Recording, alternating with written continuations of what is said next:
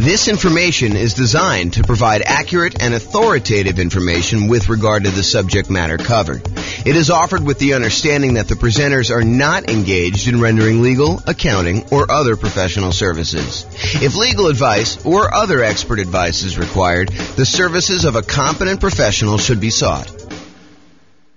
Welcome to the Arden Arcade Real Estate Investing and Real Estate Financial Planning Podcast. Learn all about investing in real estate in Arden Arcade, California, with a combination of real estate financial planning and modeling, with numbers specific to Arden Arcade, plus syndicated, more generalized recordings of live and pre-recorded real estate investing classes, not all of them specific to Arden Arcade. Be sure to stay tuned after the podcast for a message from our sponsors. Well, good morning and welcome, everyone. We've got a pretty exciting class today. By the way, I'm James Orr. The way to start off. Oh, that's awesome. We got a really exciting class today. So in a lot of the other comparison classes, we've been doing these like once a week for the live versions. For the podcast, it's probably about once a month. But for the live versions, we're doing these once a week. And in previous comparison classes, a lot of times we take one strategy and we compare it against a completely different strategy, such that sometimes one will do significantly better than another, and sometimes the other one will do significantly better than another. Today is a little bit different because today we're comparing doing two identical strategies, except in one case, we are saying, if this means it will be better, then do this. And here's what I mean by that. So what we're going to cover today is doing the nomad strategy, buying a property as an owner-occupant, 5% down, moving into the property, living there for at least a year. It's at least a year because the lender requires you stay in a property for at least a year when you get an owner-occupant loan, with some very unusual exceptions, like you move out of the area or something like that. But if you're buying a property, you buy it as an owner-occupant, you move in there for at least a year, or until you save up for the next property. Then you buy another property with 5% down, move into that property. You keep the last property and you convert that property to a rental property. And then you repeat this process until you have up to 9 rentals, 10 properties total, one that you're living in, 9 rental properties. However, here's the twist for today. Today, we're saying you're both doing the nomad strategy, kind of like person A and person B. You're both doing the nomad strategy. However, if person B gets to the point where they've got enough money saved up in their bank account that they could take that money and pay off their owner-occupant property, the one that they're living in, and have enough money left over for their reserves and stuff like that, but they can pay off their owner-occupant property, and by doing so, that means that they are financially independent, that they have lowered their threshold to be financially independent by doing that. They're not already financially independent, but they lower their threshold to do it. Then go ahead and pay off the property, stop buying more properties, and you've won the game. You become financially independent and you can do that. And so either it's going to be you didn't pay off the property and it's exactly the same as doing the nomad strategy, or in some cases it's better. And the question that becomes, how much better is it? And is this even a reasonable thing to do to kind of get to financial independence early? That's what we're going to look at today. So is it better to pay off your owner-occupant mortgage when nomading?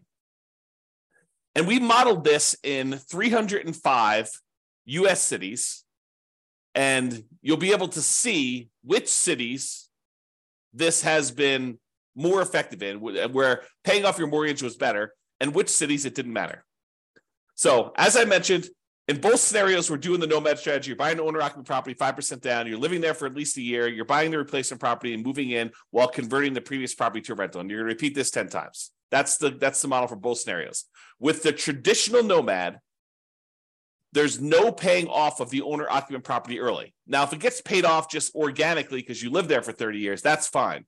But we're not saying you're taking extra money you have sitting aside, invested in the stock market, taking that money out of the stock market and paying off the property.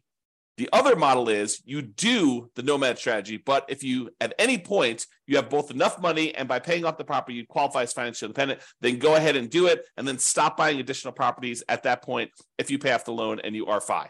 Because I had some stuff where I was running this using the real estate financial planner software where you were paying off the mortgage and then the next month you'd be like, hey, well, now that I'm financially independent, why don't I go buy another property? And then you were no longer financially independent because you got a mortgage payment on your owner-occupant property. So we had to turn off buying additional properties when you do that.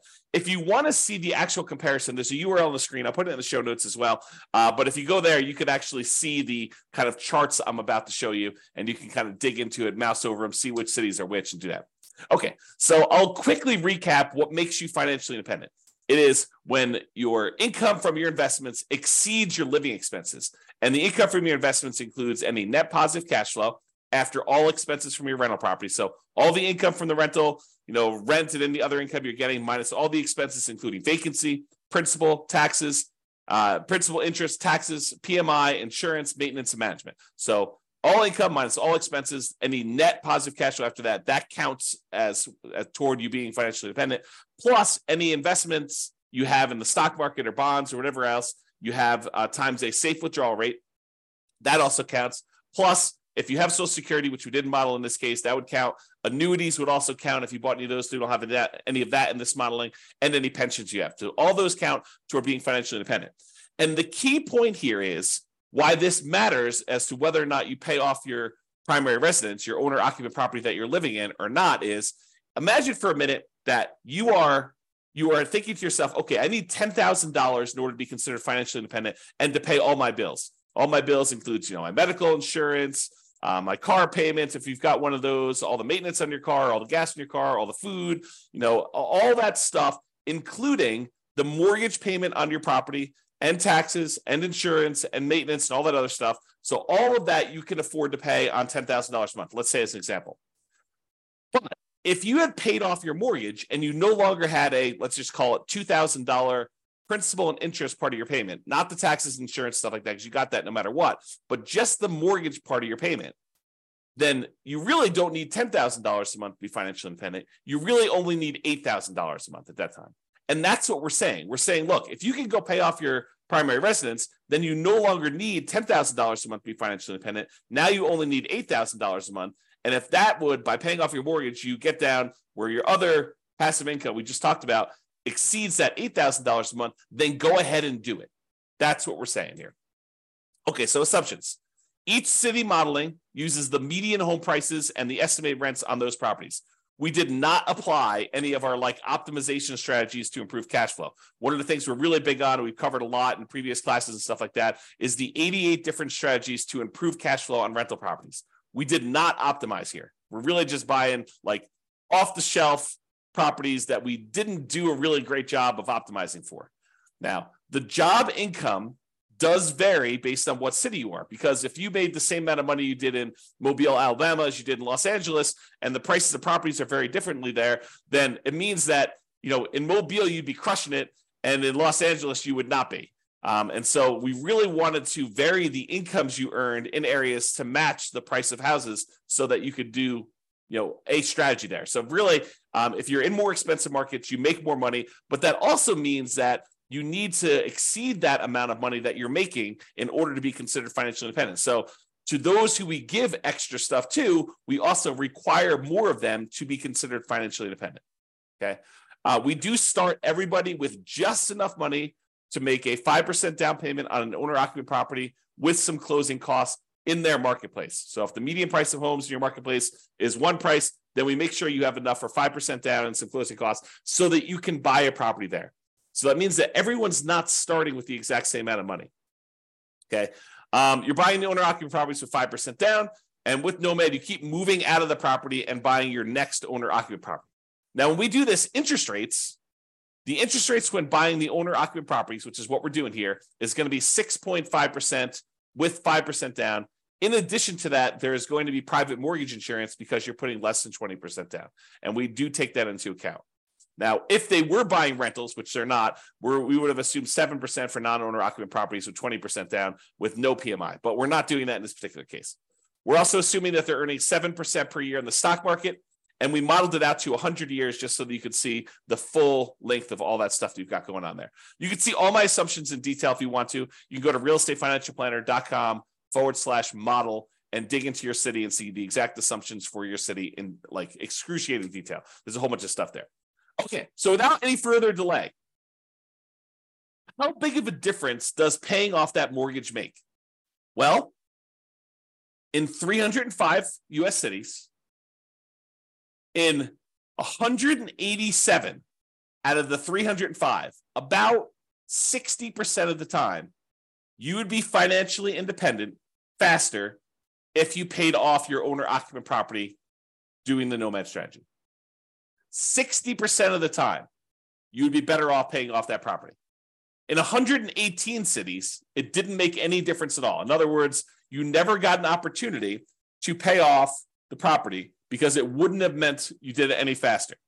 It may still be fast because you're doing the nomad strategy, but it wasn't any faster for you to pay off the property. You would have been better off just kind of letting it go. You would have been financially independent in those cases. Okay? So here's the chart showing you like when this happens in aggregate. And you can see for the ones where you pay off your owner-occupant property, it skews earlier. There's a whole bunch. Like these lines, these should be identical if paying off your property didn't make any difference because they're doing the exact same strategy. But we could see with the gray area here that because paying off the property does make a difference, we've moved a whole bunch of things that were out here as to occurring longer, like it was taking longer to achieve financial independence, and we skewed them forward such that a whole bunch happened a lot earlier, a lot faster. Bunch of cities, number of cities is vertical, number of cities increased earlier on so that you were end up being financially independent doing that.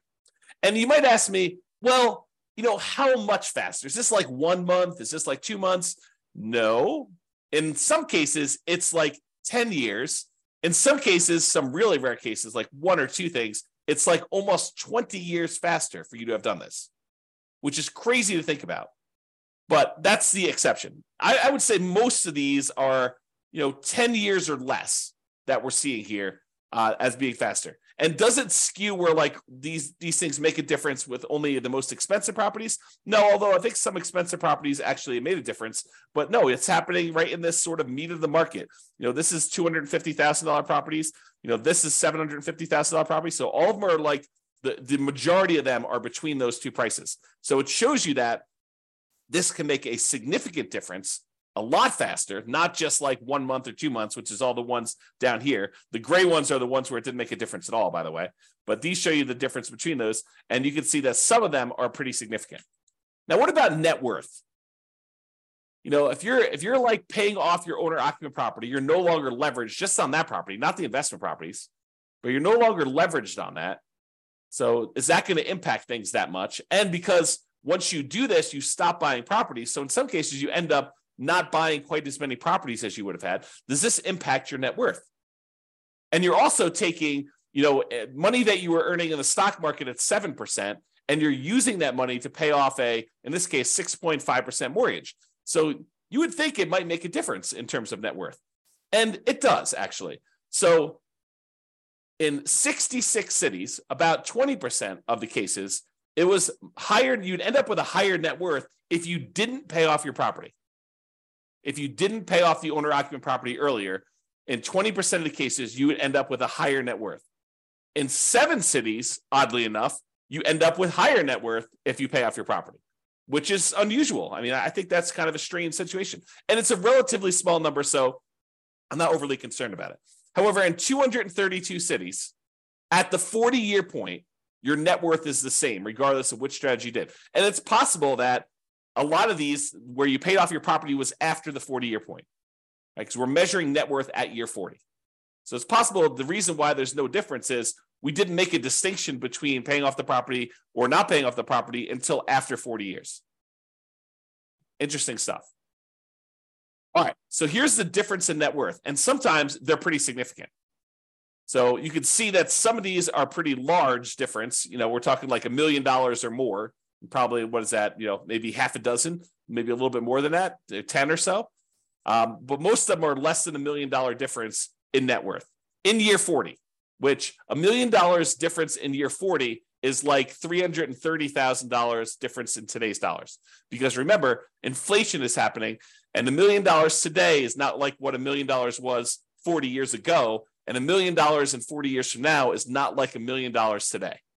And so if you think about what $1 million 40 years from now will be, it's like $330,000 today at a 3% inflation rate. That's the conversion. It's about 1/3. All right. All right, so let's kind of summarize this. So I separated this page into the average, which is shown here, and the median, which is the next slide. And so average is you take up all the values for net worth, you add them all up, and you divide by the 305 cities that we're in. It shows you what the average net worth was for doing that at year 40. When we do median, we look at all of them stacked in order from smallest to largest. We look at the middlemost number. So from an average perspective, your average net worth was about $8.15 million if you did the baseline nomad and you didn't pay off your properties early. And if you did pay off your properties early, it's about 8.11. So it's a difference of about $50,000, which is about 0.6% better for you to have done the regular nomad model in terms of net worth. So I would say that's not that significant. It's not that significant of a penalty. But really what's super interesting is let's look at how long it took you to be financially independent. If you did the regular baseline nomad model, the kind of like standard model, on average, it took you 531 months to be financially independent. However, when you pay off the owner-occupant property, if that means you would be financially independent early, you end up being financially independent on average at month 462. The difference is about 69 months or almost 6 years. 6 years would be 72 months. So it's like high 5 months, 5 years and 9 months faster on average for you to pay off your property early. So if you're in a market, you may want to think to yourself, hey, look, maybe I should be saving up some money on the side.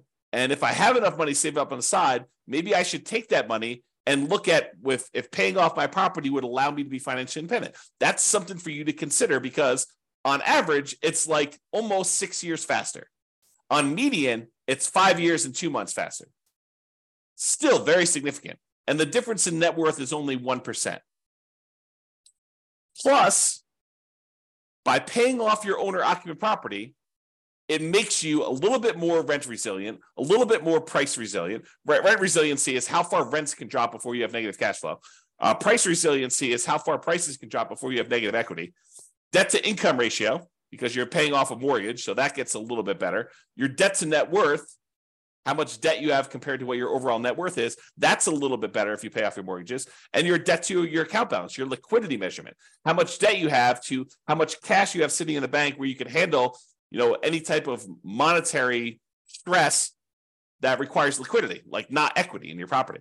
So in all those measures, it's actually a little bit less risky. These are measures of risk. It's a little less risky for you to pay off your owner-occupant property. And you end up having slightly less in reserves because you're taking some of your reserve money and you're using that to pay off a property, which then goes into equity, and it's not as easily accessible. So that's the only area where it's higher risk for you to do that. Okay, and that's true both in the average and the median. It is less risky for you to pay off your owner-occupant property when you do that.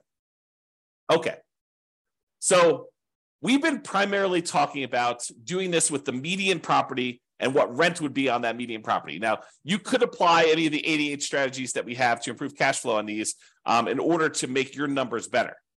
Okay, we're basically using those numbers because I don't want to go and pick like the absolute best deal that you could find in a marketplace where not everybody could go and find those deals. Now, you should be able to, and you could do this, do better than what I'm suggesting. You should be able to go into your marketplace and do better than what I'm suggesting here because I'm not really picking great properties. Now, if you're an expert in your local market, which I am not, I'm not an expert in 305 real estate markets. I don't understand the nuances of all these different markets. I barely understand the nuances of the market I live in. But if you're an expert and you go look at the detailed analysis I've done for this or any of the other things in your marketplace, you're like, James, your numbers are off. Like, properties are more like this in this marketplace and with this rent.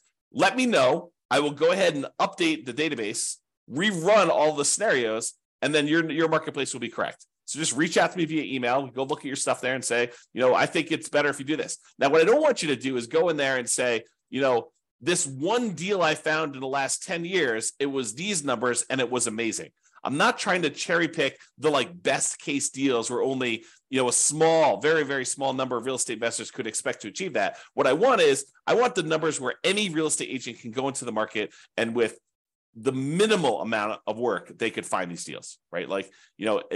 At almost any given time, you can go into the MLS and find deals like this. That's what I want to use so that any investor in that market could expect to achieve those results. So reach out to me if you can do that. All right.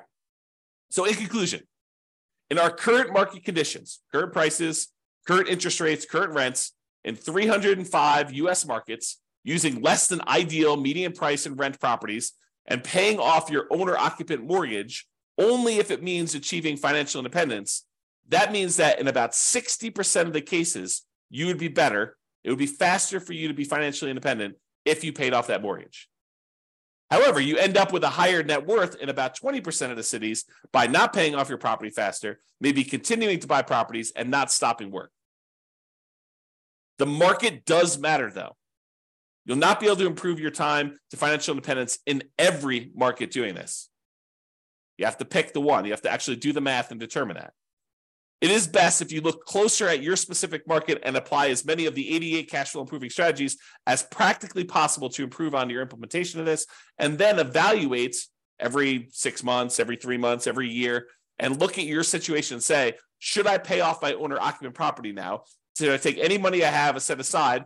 And in some cases, we even covered this today, but in some cases, you could go and sell a property, sell a rental property that maybe isn't cash flowing great, but has a lot of equity in it. Use those proceeds to pay off your owner-occupant or other investment properties. We'll do all this analysis as we do additional comparisons in the future. But you sometimes take a rental property that you have, sell that off, use the proceeds to either pay off your owner-occupant or use the proceeds in order to sell off any investment properties. And sometimes that will allow you to be financially independent. It's like all this modeling that we do so that we can test these situations for you and see what happens.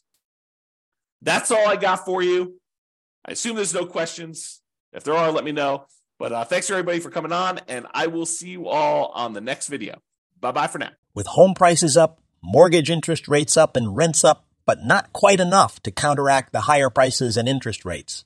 Cash flow on rental properties in Arden Arcade is harder than ever. Book a call with the Real Estate Financial Planner to apply our proprietary 88 strategies to improve cash flow on your rentals.